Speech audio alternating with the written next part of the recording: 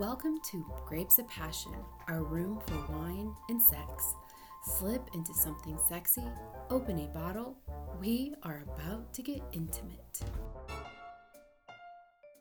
Hello, I'm Penelope. I'm Angelina, and welcome to this week's episode of Grapes of Passion. Today we are featuring a McNeil, California Sparkling Brut with, of course, orange and mango juice for mimosas. Because we started early this morning. And we know the only way to justify drinking alcohol this early in the morning is by mixing it with fruit juice and calling it mimosas. Absolutely.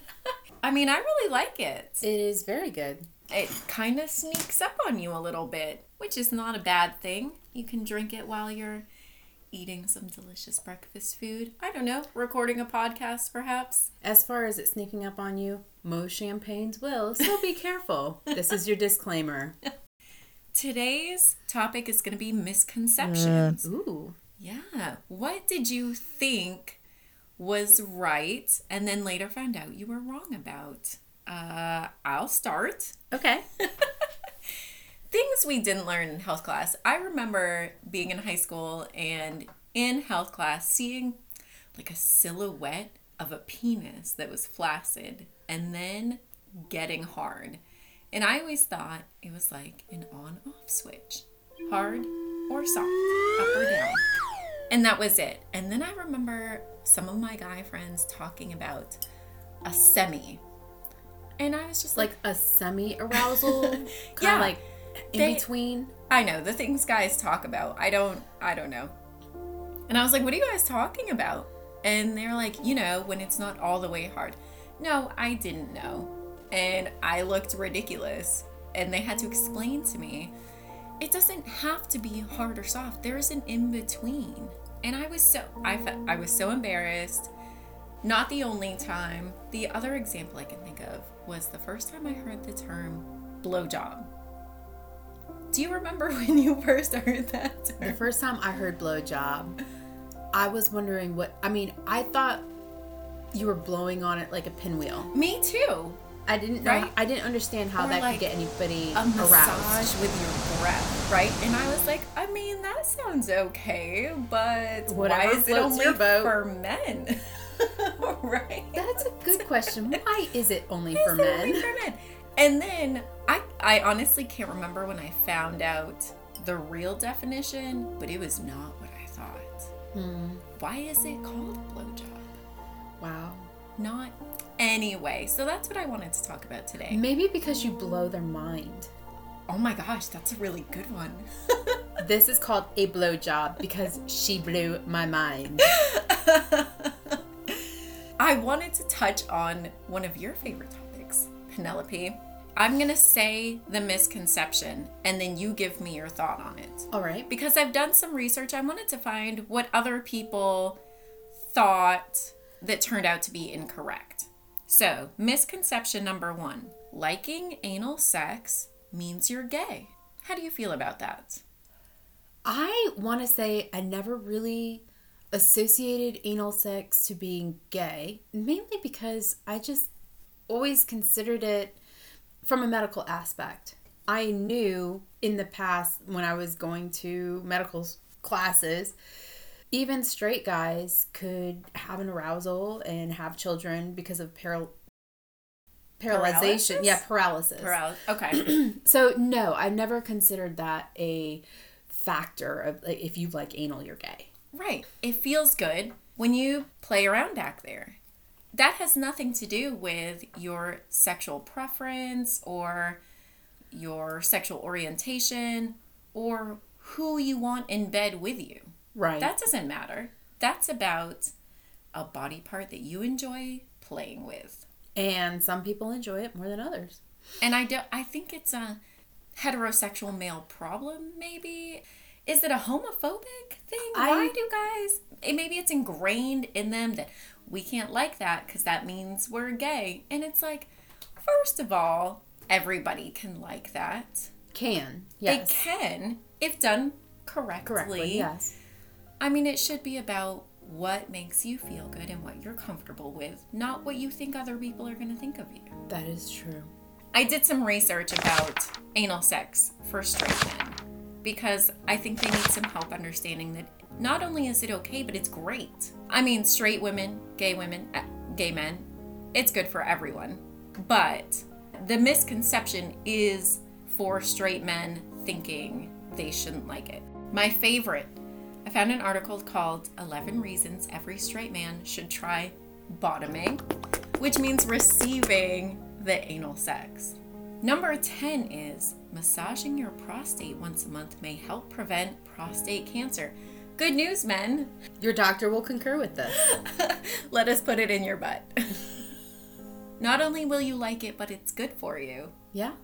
That's going to be my slogan. that ranks up with cardio exercise and eating correctly. There's a lot of factors that can help out, and this is one of them. Correct. Would you rather run a marathon or have an orgasm? Those are your choices, okay? You can either have cardiovascular exercise, great. Anal sex, greater. I can tell you what my partner would say. What would your partner say? He would not agree with the cardiovascular exercise. Not at all. We are not anti-cardiovascular exercise. We are pro-anal sex. True. And it doesn't have to be the raunchy kind. It can be sensual. It can be intimate. To me, I feel like anal sex is more intimate than vaginal sex because you have to be more careful, more considerate, in tune with each other's bodies. And you have to be relaxed and completely trust that you're not going to definitely, damage the other person or be damaged by your partner. And I can understand why someone might be hesitant about it because there's so much involved. But it should be something positive. It shouldn't have a negative misconception about it. I agree. Why are there so many misconceptions about sex and people's bodies in general? Well, this goes back to sex being taboo. No matter how many times it's been written about, talked about, people go to therapy about it, it's still taboo. For example, in movies, you can have all the blood and gore and violence you want, but you put some sex in there.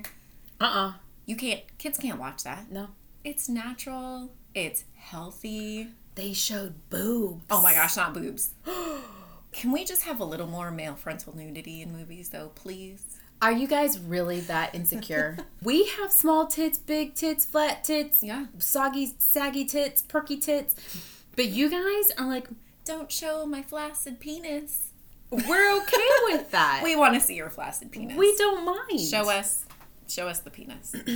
This misconception is about the tightness of a vagina and how it relates to the number of partners a woman has been with. The misconception is that the more men a woman has been with, the less tight her vagina is going to be. Not true. Not true. Not true. False. 100%. In the conversation we had with this other person, we gave them, or the person, a scenario of a woman having sex with 100 different partners or a different woman having sex over a period of 30 years, 3 times a week with the same partner. Who would be more loose? The answer was the one who was with one partner for over 30 years because she had more sex. But what is the answer to this? What is the true answer? Right. It has no correlation with the amount of sex or the number of partners. We have children come out of our vaginas. They are way bigger than any partner anyone's going to be with. The vaginal walls are muscles. They are made for expanding and contracting. A person's genetics are going to come into play. It has nothing to do with the number of partners. And I feel like that, even that misconception is shaming people. That almost shames a woman who loves sex, too. It does. It really makes her look like she's a whore or something. And I know there's been women who've had like 10, 12, 13 kids. Mm-hmm. And their husbands are just like, yeah, she feels amazing. Right. That's what your vagina is made to do. It bounces back. It does. Otherwise, we would be an open hallway for a hot dog to go down. Some people are not born with super tight vaginal muscles. Like I said, genetics. Correct. So there are exercises. I had a friend I worked with who had a procedure done with lasers that tightened the walls, and she felt that was right for her. That's great. They also have lubricants that tighten your walls. I did not know that. Yes, they do. They have lubricants that tighten up your vaginal walls. Quick tip, ladies. If you get clitoral stimulus and have an orgasm before you have penetration, that will tighten your walls too. Oh, yeah, definitely. Because if you've already exercised those muscles, when your partner goes in there, it's going to be tight. And he's going to be like, wow, there is a huge difference. There definitely is. I didn't even think to point that out. I'm glad you said that, because that's a good reason for people to focus on their partner. Correct. I mean, it really does benefit both sides. It does. You can't be selfish in sex. No. I think maybe it's hard for someone that does not have a vagina to understand. You have an orgasm, you can still have sex afterwards. Whereas some men, a lot of men don't have that ability. Bounce back. Right, the bounce back. Some do and some don't. Some women really can't either because they are way too sensitive. I know. Everybody's different. And that's why misconceptions, it's like stereotyping. You shouldn't do it. Yeah. I know that my bounce back is pretty quick. But for other women, it's just like they have to wait a minute or a couple hours. Okay. Period sex. Number 1, nobody wants to have sex while they're on their period. Number 2, it doesn't feel good to have sex while you're on your period. And number 3, ew, that's gross. 1, 2, 3, false. I have met men who just 100% know. I've met women that way too. Do not touch me. Do not touch me. Okay. Do not touch me. I'm sensitive. My boobs are sensitive. My husband's a whore. That's my break. Oh, but if you're uncomfortable with it, and that needs to be respected, but that doesn't mean you maybe don't have sexual feelings that can be, addressed in other ways. You don't have to have vaginal intercourse on your period to be satisfied. You don't. With today's ways of controlling flow, you can even have options. You can have oral still. But that's please. That is up to your partner still. But addressing it doesn't feel good. Men. There are a lot of women who don't have a problem having their explorations done while on their period, but it's nothing against you. Sometimes when it's too wet down there, there's just not enough friction for us to feel anything. No. Too much lubrication is not good. The cleanliness, it's gross. Also, douche. Get a douche and clean it out before you have intercourse. You could do that. I have never done that in my life. I've never felt the need for that, but get in the shower. You can get in the shower too. Clean it off. I mean, if you have concerns about making a mess, okay, clean yourself off. Lay out a towel, a blanket. Maybe it's not the sexiest thing to prepare, but you're going to thank yourself afterwards. But you know what? You can actually get pretty linen and lay it out all nice and pretty and fold it really pretty and present yourself as a rare steak. Yes. Come eat at the steakhouse. What man doesn't want some steak and mashed potatoes? Totally true. I like mine pink. I'll go rare this week. Good, because that's what's on the menu. That's what's on the menu. One thing I did want to mention, because this wasn't necessarily a misconception, but just something I didn't know, was that, and maybe not every person has this problem, but it's recommended for everyone. And I found out early on that I did have this problem. If you don't urinate right after having sex or very soon after, you can get a urinary tract infection. I was never told that either. Never told that until it happened to me and I didn't know what was going on. And I called my mother and she pulled out her old, vintage book of medical symptoms. Okay, this was pre-Google, all right? That's where this book came from. But she pulled it up and she was like, I'm pretty sure you have a UTI. And according to this book, it's called newlywed syndrome. And I was like, it has a name? This is so common. Why were we not taught this? And it's just, you have to flush out. Every body has bacteria. And it messes with your pH balance. It does. That's all it is. Vaginas are delicate. We are. We're like a flower. A delicate flower. We are. You have to take care of it. You have to care for your vagina. And you have to look out for things like pH balance. And you have to, flush it after you've banged it up. Aftercare. That's what's There we go. important. Yes, aftercare. And I'm sure every single doctor that sees a newlywed girl come in, they're like, here we go. I know. Sex education lacks in so many different areas. Yes, I think that's a huge problem. I mean, that could be a whole podcast on its own. What's wrong with the sex education? This is another misconception, but the definition of virginity. Some people think that loss of virginity is when you have penetration. Others feel like if you reach climax, you've lost your virginity.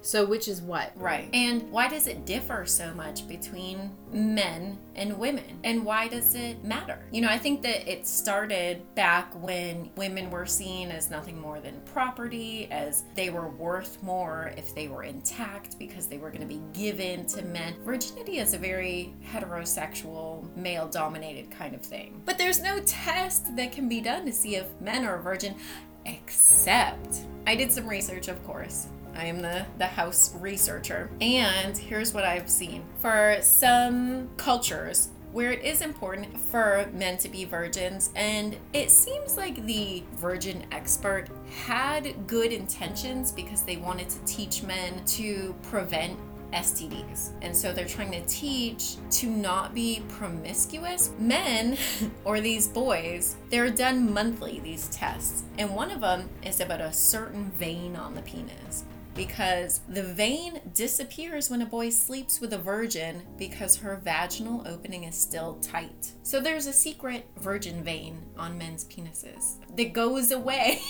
This is what they're testing for. Let me see your penis. Let me check for the virgin vein. But you're assuming he sleeps with a virgin. One of the methods includes checking for a certain vein on the penis of the boy, because they believe the vein disappears if a boy sleeps with a virgin because her vaginal opening is still tight. Here we're linked back to the previous misconception. Tightness depends on how many partners you have. Correct. That a virgin is going to have a super tight vaginal area, and that someone who's not a virgin is so loose that they can't make this special virgin vein disappear. The other thing, it says if a boy urinates straight up into the air, he's a virgin. If the urine sprays, he has had sex before. I don't believe I've witnessed a male peeing to know, and straight up in the air, I need to know what position this person is in. Okay, well, a man straight up into the air, he's a virgin. If it sprays, he has had sex before. Where are they aiming? I have no idea. It sounds like they're aiming at nothing, really. They're just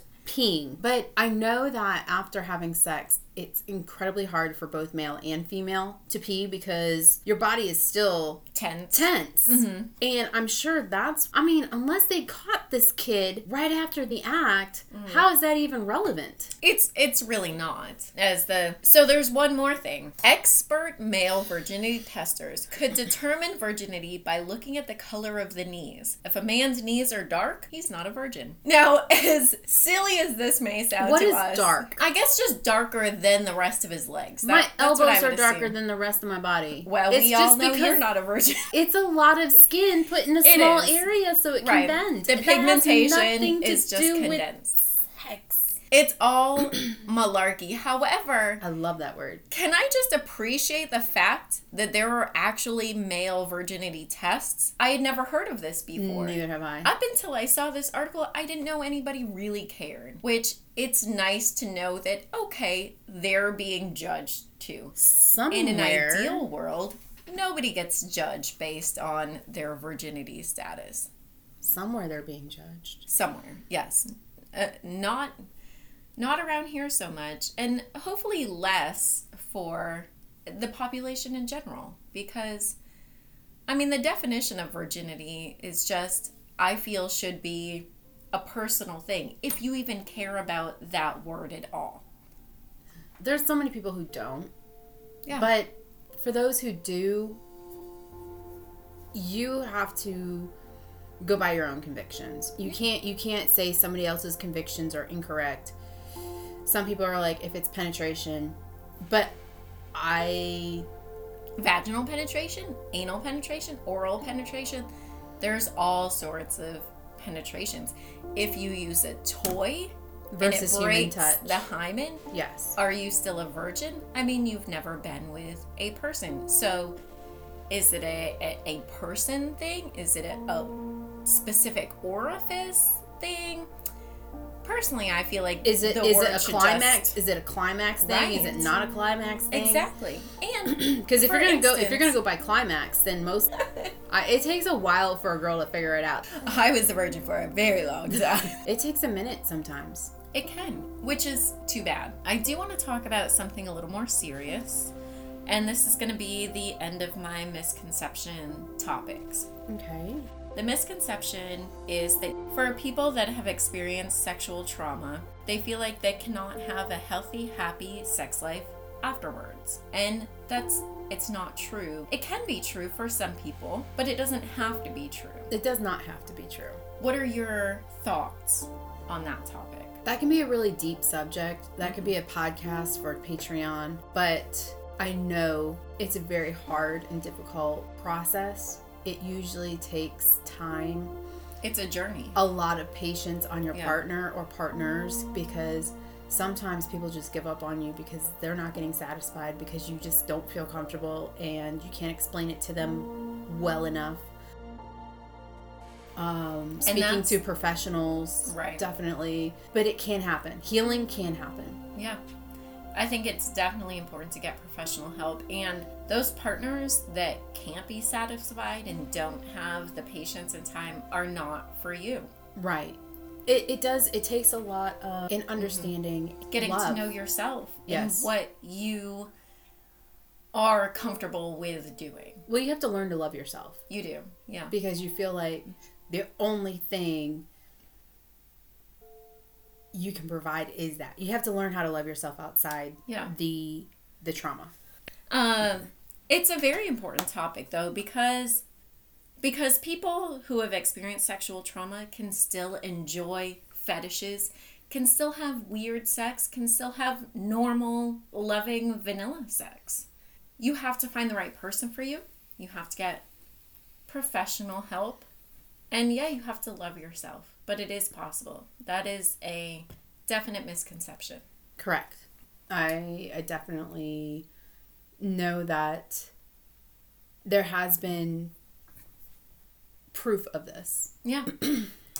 So we want to know what our listeners' misconceptions were. Was it something as, do I want to say innocent, as not knowing what a blowjob was? Or something more serious as to, something you didn't know about the other, your partner's body. You didn't know how something worked. You didn't know how your own body worked. Right. I did not know exactly how menstruation worked until I was already pregnant. That's not okay. No. I didn't know what ejaculation was until I was giving a blowjob and the guy came in my mouth. That's not okay. I was surprised by that in a not so great way. We need to have more information out there. So I want to know from our listeners what your misconceptions were, so we can talk about them, see if, other people felt the same way. Maybe we all can feel silly and laugh about it, or we just have to go, whoa, we need to look this up because this is serious. Yeah, definitely. We hope that you will submit your misconceptions so we can talk about them. And we are excited to see you next time. You can find exclusive content and after-hours interviews on Patreon, and follow us on Instagram, Twitter, Facebook, and Podbean. We'll be back next week for another episode of Grapes of Passion.